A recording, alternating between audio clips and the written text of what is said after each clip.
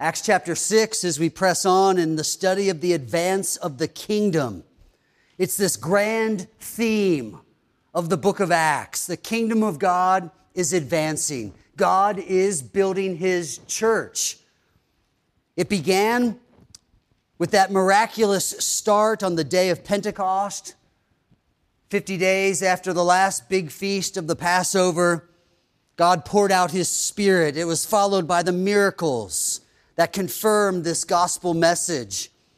And now it has continued in our last couple chapters with the boldness of the church in testifying even before governing authorities. The gospel is spreading, as Jesus said it would. Like that mustard seed, that tiny sliver of a seed that's planted and grows into a massive bush, so the church, with its humble beginnings in these handful of disciples and all their foibles and sin failures and faithlessness, that seed has been planted. And Jesus has encouraged these imperfect disciples to take this gospel over all the world. And it's happening. The church has weathered the storm of hypocrisy. That story of Ananias and Sapphira. The church has not faltered in the face of government opposition and threat, vocalizing this simple resolve: we must obey God rather than men. And so now the devil pulls out a devastating weapon against the church and its mission. And that weapon is division. Division. Satan highlights in our text genuine needs that people had to foster division. An us against them mindset in this early church. We can see it in the language of verse 1. In these days when the disciples were increasing in number. That sounds good, and it is. A complaint by the Hellenists arose against the Hebrews. Same church, same body of believers. They're kind of bunkered down against this threat of persecution and opposition, but they didn't realize the next threat was coming from within. When a complaint arose against someone else in the church because of these needs. It's the classic war strategy of divide and conquer, which calls to mind the popular expression, united we stand, what? Divided we fall. Both these sayings, in the context of war, give us the same conclusion. Division leads to defeat. And the devil knows that. And so just as the church, this fledgling church, is gaining some momentum, the devil turns to division. If I could get them against them, then the advance of the gospel and the kingdom of God, the name of Christ becomes secondary to my name, my party, my circle of people that agree with me and my needs. The threat of disunity is real. Our task is to look at this text and figure out what is the solution that unfolds in this story. I would venture to say most of you could tell a pretty sad, maybe we might say juicy story about church division. You've probably seen some in your day. You've probably seen some pretty monumental, epic struggles in the church. Tragically, over probably not even great theological matters all the time. But stereotypically, things like carpet color, building projects, programs that seem to highlight some people and overlook others. And soon enough, the devil is delighting in God's church. God's church divided. So what is the solution to verse 1? The complaint of one group against the other. us against them. You've heard this before. It's, well, they don't understand what we're trying to say, and it's us and them. Or instead of my church, it starts becoming the church, right? Well, I would go there, but the church just doesn't recognize. Who are we talking about here? It's people. It's all the faces filling all these seats, and the devil is out to get us against them, to cause some kind of division. Well, the solution, you heard it read for you already, the story. In short, the leaders say, listen, we are consumed with serving in this way, but we need some of you to serve in another way. Let's organize some servants. And that's what happens. And so the big idea that unfolds from this story of widows starting a squabble about needs not being met, that comes to the attention of the church, and the church together rounds up some servants to do a little serving. The big idea is serving unifies the church for the advance of the gospel. No matter how much our doctrinal statements or philosophy statements or mission statements might say, we need to get this good news about Jesus saving sinners to the whole world. If we're busy fighting each other in business meetings and having long, protracted discussions about why we should get our way in the church, we're probably not going to do a whole lot of evangelistic pursuit in the week to come. We're busy crafting our arguments for why the church should be this way or that way. Serving unifies the church for what it is supposed to do. Jesus said to this church, before it was even called the church, you will be my witnesses. Tell people about me and my salvation. Serving unifies the church. And so here's the invitation. Not that I'm going to stop talking. I'm just telling you what the invitation is, all right? How are you serving? Because your service, up front, behind the scenes, in the classrooms, throughout the week, that service is serving the greater cause of the church. That service is producing a healthy body where needs and self-interests don't become primary. The gospel's advance is primary. But your service is eliminating the distraction of needs, real needs, genuine needs at times, that need loving attention so that those needs don't blind us from our purpose as witnesses. How are you serving? How are you giving of yourself to help others feel loved and cared for so that the church can focus on its kingdom purpose? It was imperative in our story that this devil-kindled fire be extinguished quickly. I've only had one experience putting out fires. I was up in an attic of one of our camp buildings, and I think I'd just rather the building burn down than to go up there a second time with a fire extinguisher and blow all that white stuff all over the place. I was in a cloud of not so glorious white thinking, I think I'm going to die because of the fire extinguisher now rather than the smoke and fire. It was a fire that needed to be put out quick if we're going to keep our camp building. In our text, a fire has broken out and the church responds quickly, recognizing this kind of devil-kindled fire has to be put out quickly. But it's not put out with some kind of authority like, well, you Hellenistic widows need to buck up and quit complaining. Maybe they did. But it seems like there was a recognition that the need was legitimate. And while the complaint was probably invalid, they could have raised it a better way.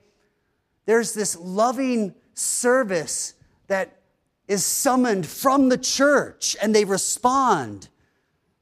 And you heard how the story ends, and we'll look at it in a moment.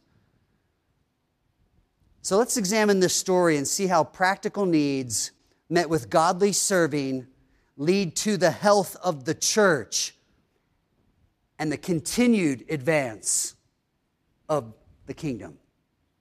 Instead of reading about a big speed bump that derails the church, and now we've got to pick up all these pieces, and the Hellenist church of believers is meeting on that side of town, and the Hebrew believers are over here. By God's grace and by some humble service, needs are met, and the unity is preserved, and we're still focused on the goal, getting the gospel to all the world.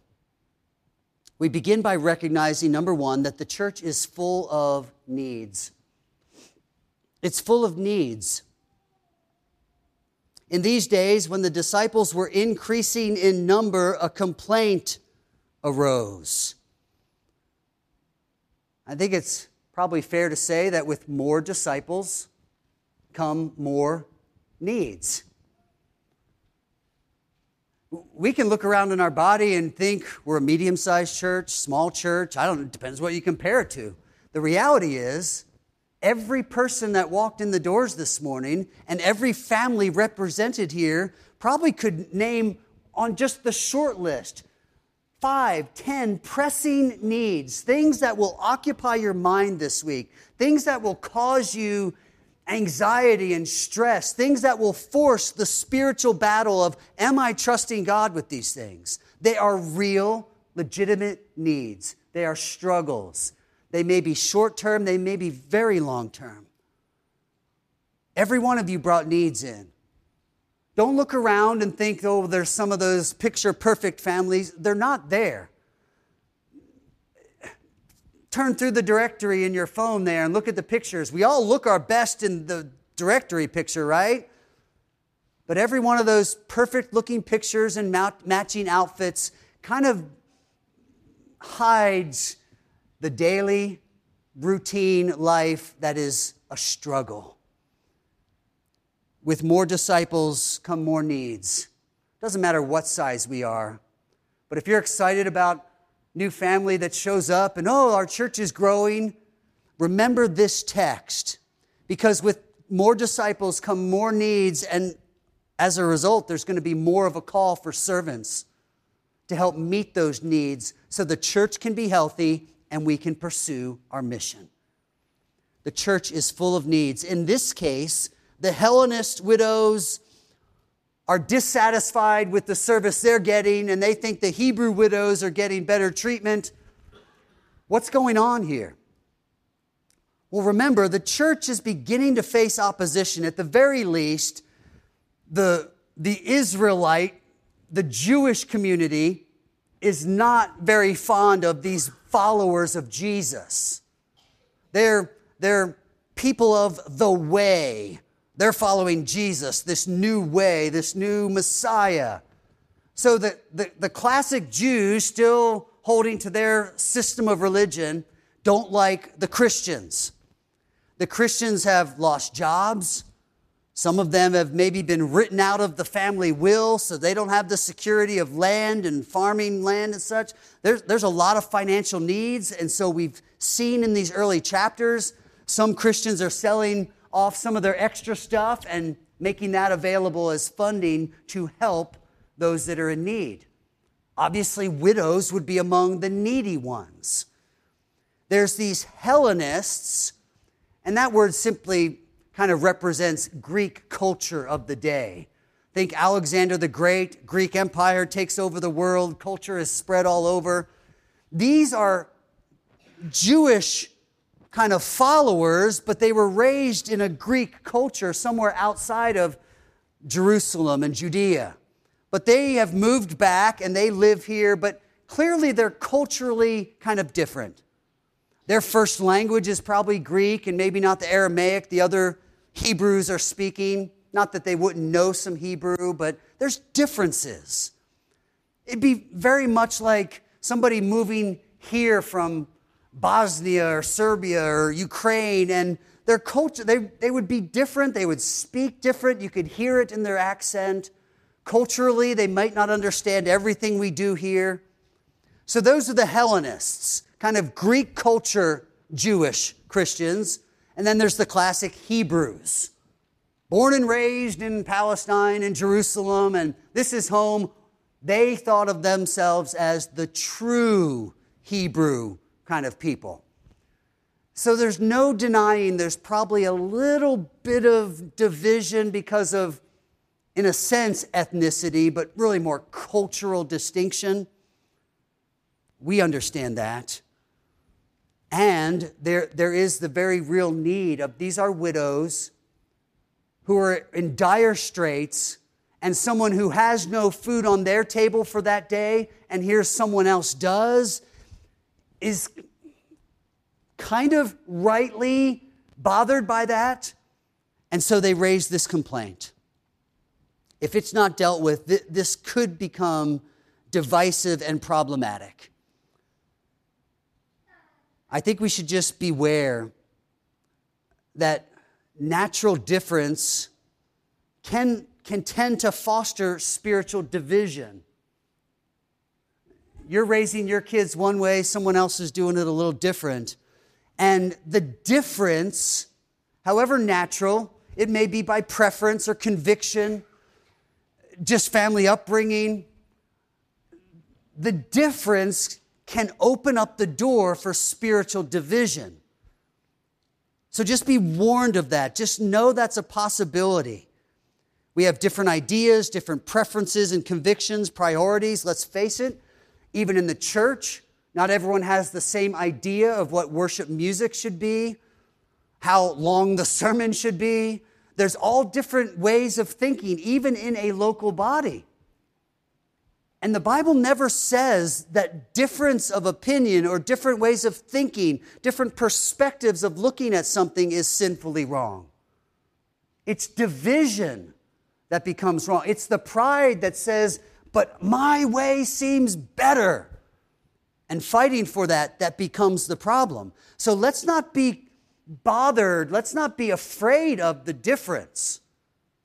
Have a conversation with that other family when they're asking you why you do that with your kids and explain it. Maybe you'll be convinced their way's better. Maybe they'll hear you and think, oh, well, that makes sense. Difference isn't the issue. Just know that differences, because we tend to be judgmental, other times on the other end we tend to be defensive, it can cause division because of those differences. And sure enough, as these needs multiply, this complaint arises, division begins to stir. It's us against them. And now we need the Spirit's wisdom to wisely serve each other. Okay, Hellenist widows, let us serve you better. Let us love you and be more concerned for you so that you don't feel neglected. It's not because we love them more. We didn't know you had that need, so we're going to have some men help you. And this all just works out as the church rallies to extinguish this fire, lest its damage be extensive. Be aware of this before we move on. If it's true that we all have our needs, our way of thinking, our burdens, our thoughts about the church, be aware that every one of us, we are all in the beginning phase of this story, which leads to tension and disunity. If you have a need, it could easily fester into divisiveness. So the very fact that we have needs enters us into this story where we could soon begin saying things that sound like us against them. I don't know why they always do that and never care for, and immediately we're drawing lines and the battle is on. And the devil sits back and lets us coast down this hill of division. And it all started with legitimate, real, recognized needs. So be aware. If you have needs and you recognize it, the devil wants to use that and make it all the worse. Be on guard. The church is full of needs. Number two, while recognizing that, we must also recognize that the church is equipped for meeting needs.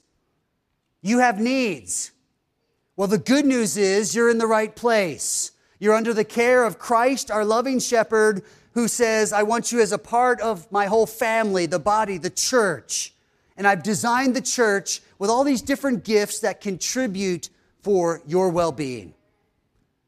So get to know these people and lean on them. Receive the benefit of their gifts. The church is equipped for meeting needs. Look at verse 2. And the 12, that's the apostles, summoned the full number of disciples. And we're not even sure what that means. We started with like 100 and some in the upper room on the day of Pentecost. Thousands were added, and then more were added. We don't know how broad this call went out. It just says the full number of disciples are included in this solution. It is not right that we should give up preaching the word of God to serve tables. Therefore, brothers, pick out from among you 7 men of good repute, full of the Spirit and of wisdom, whom we will appoint to this duty. The church is equipped for meeting needs. The apostles appeal to the broader church. They're communicating a lesson that Moses learned way back in the Old Testament. As the deliverer of God's people, he led them out of Egypt, and everybody came to Moses with their problems, and pretty soon he's working long into the night, and his father-in-law with wisdom comes to him and says, Moses, what are you doing? It was a nice way of caring for Moses, saying, you're doing too much. You need to delegate. You need to round up other leader servants to help. In essence, he's saying, Moses, who do you think you are? You're not the answer man. You're not the only one who can help and lead and serve. So it is with the apostles. This isn't shirking lowly service. Oh, that's too much for us pastors. We don't do real work. We don't do that kind of stuff. They're not saying that. They were very clear. God's given us this work to do, but we recognize this work. We can't do both. Church, help. And they found others that could do this work because the church is equipped for meeting needs. God had equipped even this fledgling church with everything it needed to meet needs and love each other. They're equipped by the example that Christ has given them. The whole process of Jesus, the Son of God, descending to earth, taking on human flesh, accomplishing our redemption, is described in Philippians 2 as the work of a servant. We have his example. In John 13, on the evening of Christ's betrayal and his trial before his crucifixion, he comes into the upper room to celebrate the Passover feast with his disciples. And he's the only one that acts on the recognition that nobody has washed feet. Common ritual of the household servant. So Jesus does it, modeling for us the meeting of needs. We're equipped by the example Christ gives us. We're equipped by the scriptures we affirm together in our affirmation of faith. We believe that God has told us with zeal and with love that we should serve one another. So how are we serving? We're equipped to serve. There's also a special gifting of service that shows up in spiritual gifts list. There's a special grace. There's a special innate wiring in some of you to serve. So whether it's that natural gifting that God has built into you by the Spirit, or whether it's in simple obedience to the command that He gives every one of us, we are to be servants. God has equipped His church for meeting needs, and it's not some toolbox of technology or programs. It's a toolbox of people. It's you. You say, but I haven't studied counseling. I wouldn't know what to do in some of those situations. I'm not saying you know what to do in every situation. I'm just saying you're equipped to serve. And so wrestle with that question. How does God want me to serve in the body? Everyone's covered by the simple commands God has given us to serve in the imitation of Christ. So how are we serving? You are God's plan for meeting the needs at Grace Bible Church. I'm not saying it's not me. Also, my gifts are included in the gifts of this body to meet needs. But do not leave here thinking, This is a pastoral text for pastors to remember they need to meet needs. See very clearly that the pastoral type guys in this text, the apostles, said, hey, church, we're in over our heads. We need you to serve. And they rallied and did just that. That helps us see, number 3, that serving is an exercise of godliness. Verse 3, brothers, pick out from among you 7 men of good repute, full of the Spirit and of wisdom. Those are the kind of people we need to lead the charge in serving. Good repute is an interesting word. We understand the word reputation, but it's not really the word that's here. The word here is the same word from Acts 1:8. You will be witnesses.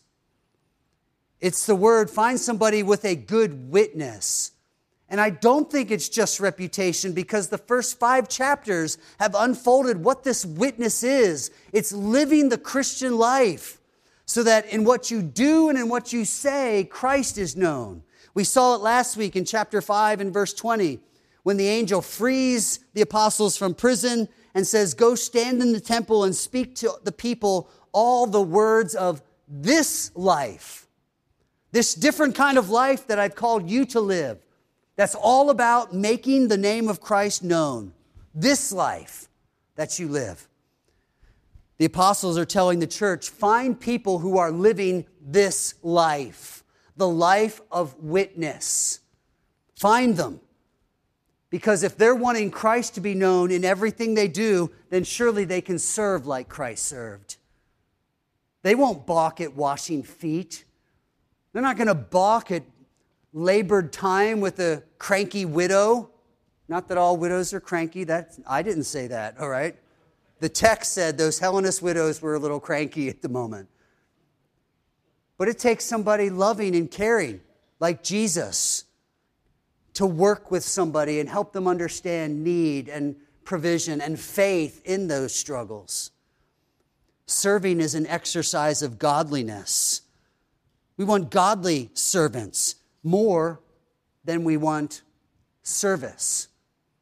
It would be better for needs to go unmet and have that needy person have to default strictly to cast your burdens on the Lord than to have hypocritical or self-righteous people in the church lacking true humility and a heart of a servant going about doing all kinds of programs that are only fueling self-righteousness.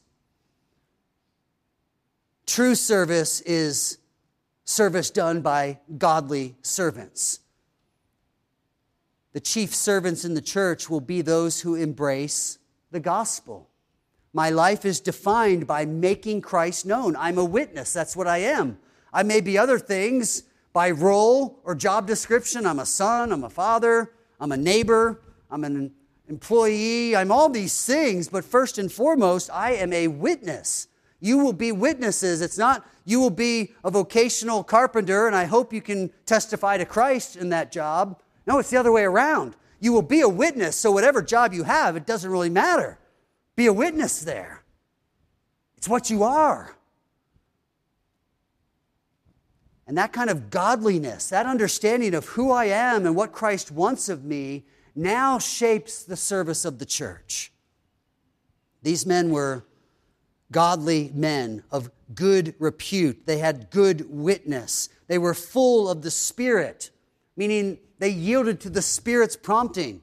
What does righteousness look like? What does patience and long-suffering look like? What does goodness look like? What does kindness look like? That fruit of the Spirit was evident in them.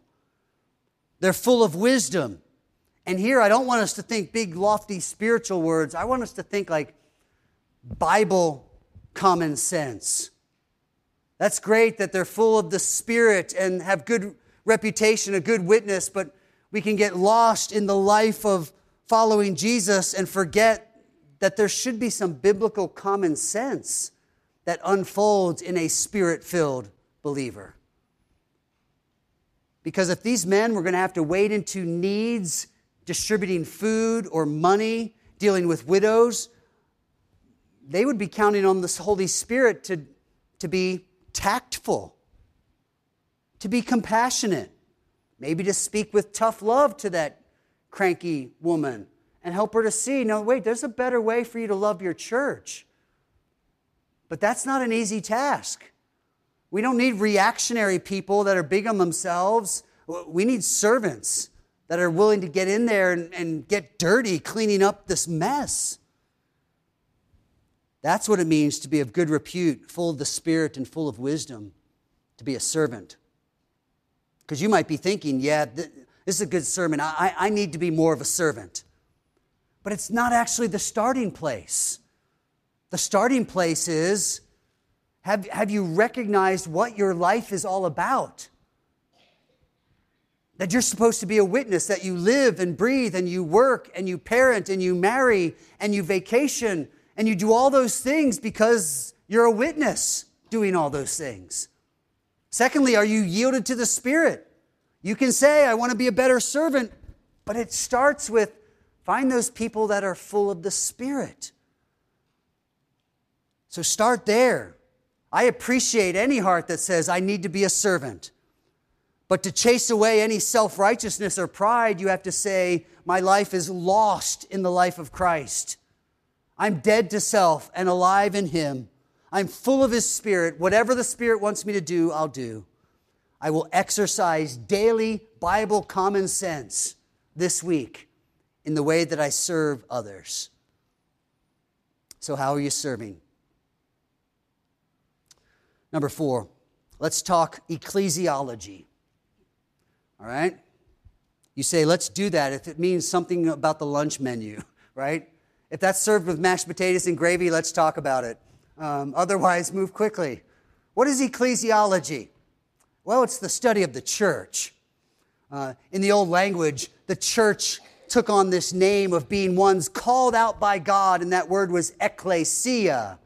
And so as it worked its way into studies of understanding the church and what do we believe the Bible says about the church, that ecclesia word became the study of the church or the ecclesia. So ecclesiology, study of the church.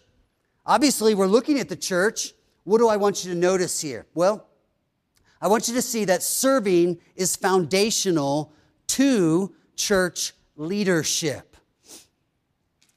In verses 3 and 4, the apostles say, pick out men to do this, but we will do this. And it's interesting language of contrast. There's one way of need meeting, and there's this other way. The apostles say, we're busy with one, we can't do the other. But note that word but. There is a contrast there. So there's two groups of servants in the church that are being summoned from the congregation to lead in the meeting of needs. I say two groups of servants because that's the language of the text. The language of the text isn't purely apostles or pastors. That doesn't even say pastors. We haven't really gotten there yet in the understanding of the New Testament church. Nor does the Bible say they are deacons. It just says we need someone to serve and meet these needs. But I want to argue and show you from this text that this is foundational to understanding the two primary spheres of need meeting in the leadership of the church.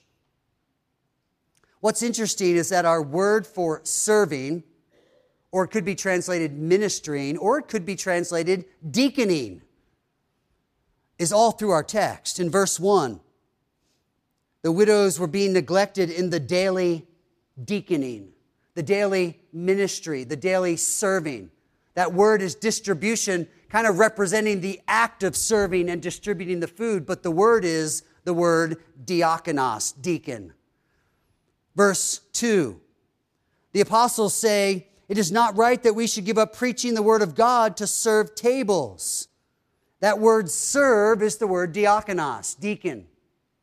But in its pure form, before you think, oh, I know what a deacon is, that's a church leader. No, just think of it originally as it's just a servant.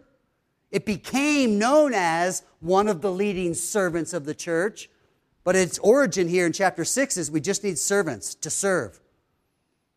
Even noting that serving tables, It steers us down the path of food, right? We picture waiters serving the table. Luke uses this word. Remember, Luke wrote this text. In his gospel account, he uses the word table in the context of banking. When Jesus is teaching and he says, you should have at least taken that gift I gave you and invested it in the bank to make interest. And that word bank was the word used here in our text for table. So clearly these men weren't just serving food. It may very well have been, they're just organizing the income that comes in the offering. They're distributing that to the needs. They might not have been the ones prepping food for the Hellenistic widow, but they were serving, they were facilitating needs being met in a way that the Bible teachers could not come up with enough time to do. The Bible teachers are teaching, the apostles are teaching, and guess what? Needs weren't being met. Summon the church for more servants, and the Bible teachers can still teach and meet needs through the word and prayer, but others are meeting the needs through getting money and food to the people in need. And now I ask you, which one of those is more important in the church? Which one of those God-ordained, Spirit-empowered services is more important in the church? And our minds think, I know the answer he wants us to give. It's the answer about him preaching the word. But we would be wrong. Both of the apostles' ministry of the word and this ministry of serving tables are both under this umbrella of this word deaconing, ministry, or service. It's all serving. It's just a distinction of how you serve the church. How has God gifted you? What can you contribute? It's not a comparison. It's merely a distinction. We will give ourselves to the word and prayer ministry, but someone else has to do that.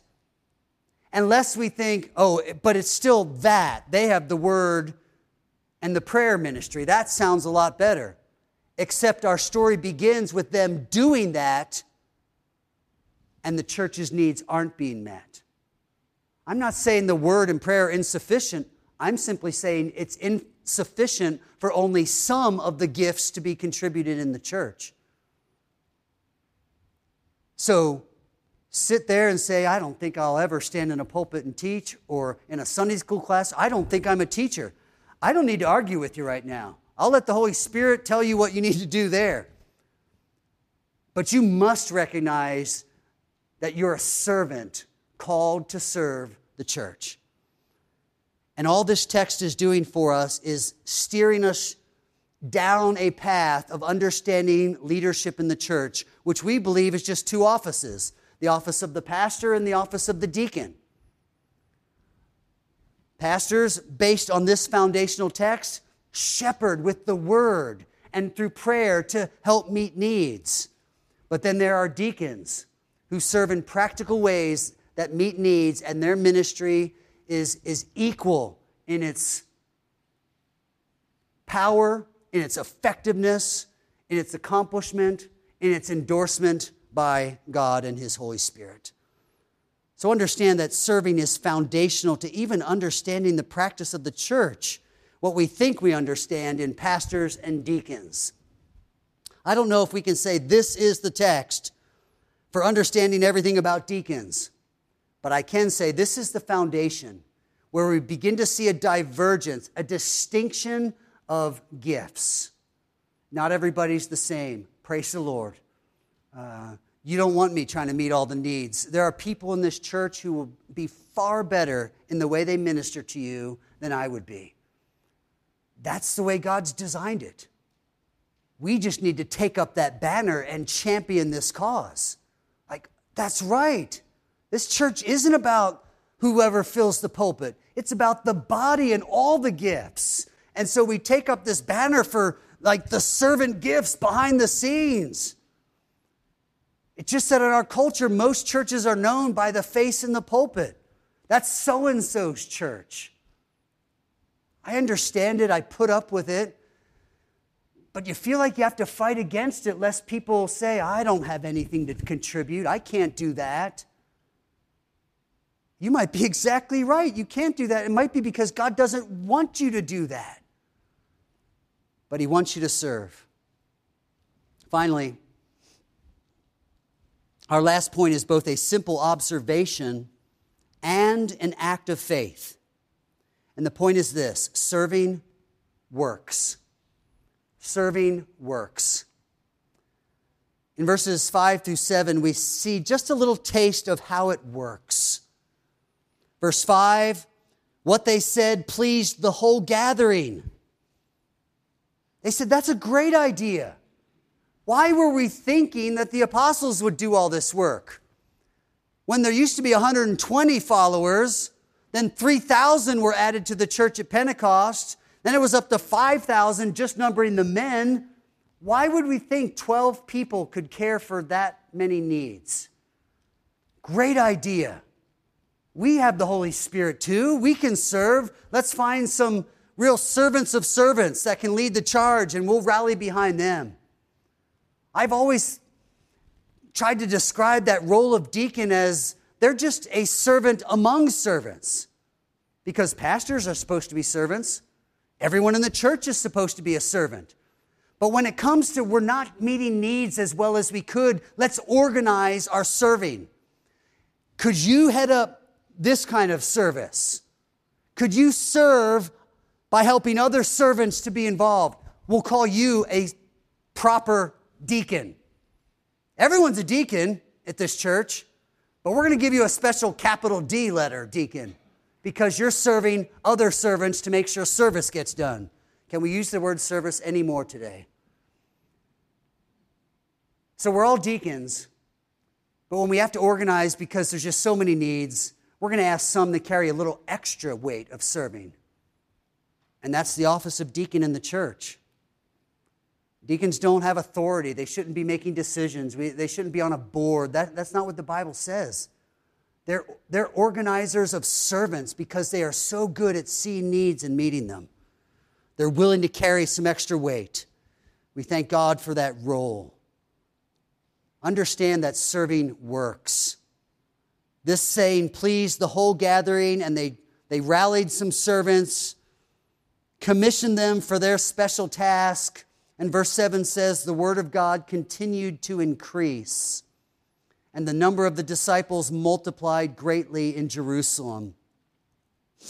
Practically speaking, we call this bookends. There's fancier words, but it really just means bookends. This paragraph has these bookends, and sometimes in the very language of the text, it's there to show us, take just this paragraph, and it has a message all its own. So the bookend was in verse 1, when the disciples were increasing in number. What's the other bookend? The word of God continued to increase. And it's the same word. It's like those matching bookends you could have on a bookshelf of, some portrait head of somebody or something. They match, they go together. It starts and it ends here. The disciples were increasing, but that caused problems, and we need service so we don't get disunified and get derailed in our purpose. But when we have servants, we are unified. The church is healthy. It knows its mission. And so we get to the bookend. The mission kept increasing.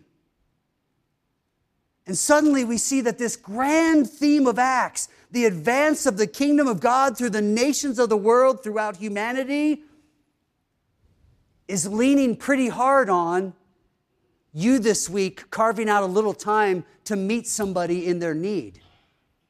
Serving unifies the body for the sake of the gospel advance. The disciples increased, verse 1. It's the kingdom that's increasing in verse 7. And in between is tension, conflict, us against them. Come on, people, we need to love each other and serve each other. I know we're different, but where is our unity in Christ? And when that all shakes out, this train is back on track and it's not slowing down. The kingdom of God is advancing. Serving works. I would say it will work for you personally as well. In John 13, after Jesus washed the disciples' feet, he told them, if I, as your Lord and teacher, have washed your feet, you should do the same thing to each other. If I can serve you, then you should serve each other. And then he added this at the end, and you'll be happy if you do it. Now, this is a point of battle in your mind. This is why this last line, serving works, is an act of faith. Because the devil's going to tell you, if you serve, you lose. You have to submit yourself to someone else. They get their way. You're the doormat. Everyone walks on you. He has all kinds of ways of degrading service and making you think that is not a win situation for me to serve, when Jesus has said to you in plain language, if you serve as I have served you, you'll be happy. You will taste Christ's likeness down there at the bottom, where only servants congregate. I told you a little about our tour to the White House. It's kind of neat to get down there into the narrow, crowded alley where the White House kitchen was, where generally it's just the servants, the people that aren't doing press conferences. There's always room at the bottom. There's always room in the dish pit. You know, if you need somewhere to serve, you might not be the guest of honor at the table, but I can tell you there's going to be room in the dish pit, cleaning up after the party's over. Jesus says, and you must take him at his word, serving will make you happy. The devil will say the opposite. You can't be happy unless you're on top, unless people serve you. So what will you believe? Serving works. Do you see it in the text? Can you see in just 7 verses the problem? How serving saves the day and the gospel advances. It works. Will you believe that serving is God's design for you this week? Will you believe that serving is at least part of God's plan for a better marriage this week? Better footing in your parenting. Better understanding of how to get along with some hard people you work with. People that aren't believers and don't have the worldview you have. It's not easy.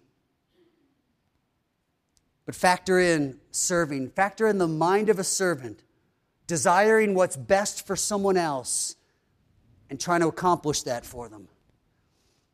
How are you serving? Heavenly Father, give us a taste of greatness, the greatness that you define, that whoever will be great among you must be servant of all. Oh Lord, please deliver us from the self-destruction of ego and pride, and bring us to that sweet place of nothingness where we are willing to serve anybody and do anything. Remembering always that Christ humbled himself and took upon him the form of a servant to accomplish our salvation. And so while we need to hear the call to serve, may we lift our eyes to Jesus and run this race of serving, looking unto him who served us with forgiveness of sins, who served us with his righteousness, and who has served us with the hope of heaven. We gathered this morning to worship in the name of the risen Christ, and we leave here this morning under the commission of our Lord and Savior, who has told us that serving will be the path to happiness. So make us servants so that we will look more like Christ and he will receive glory from our lives. Even today, may this work begin. We pray in Jesus' name. Amen.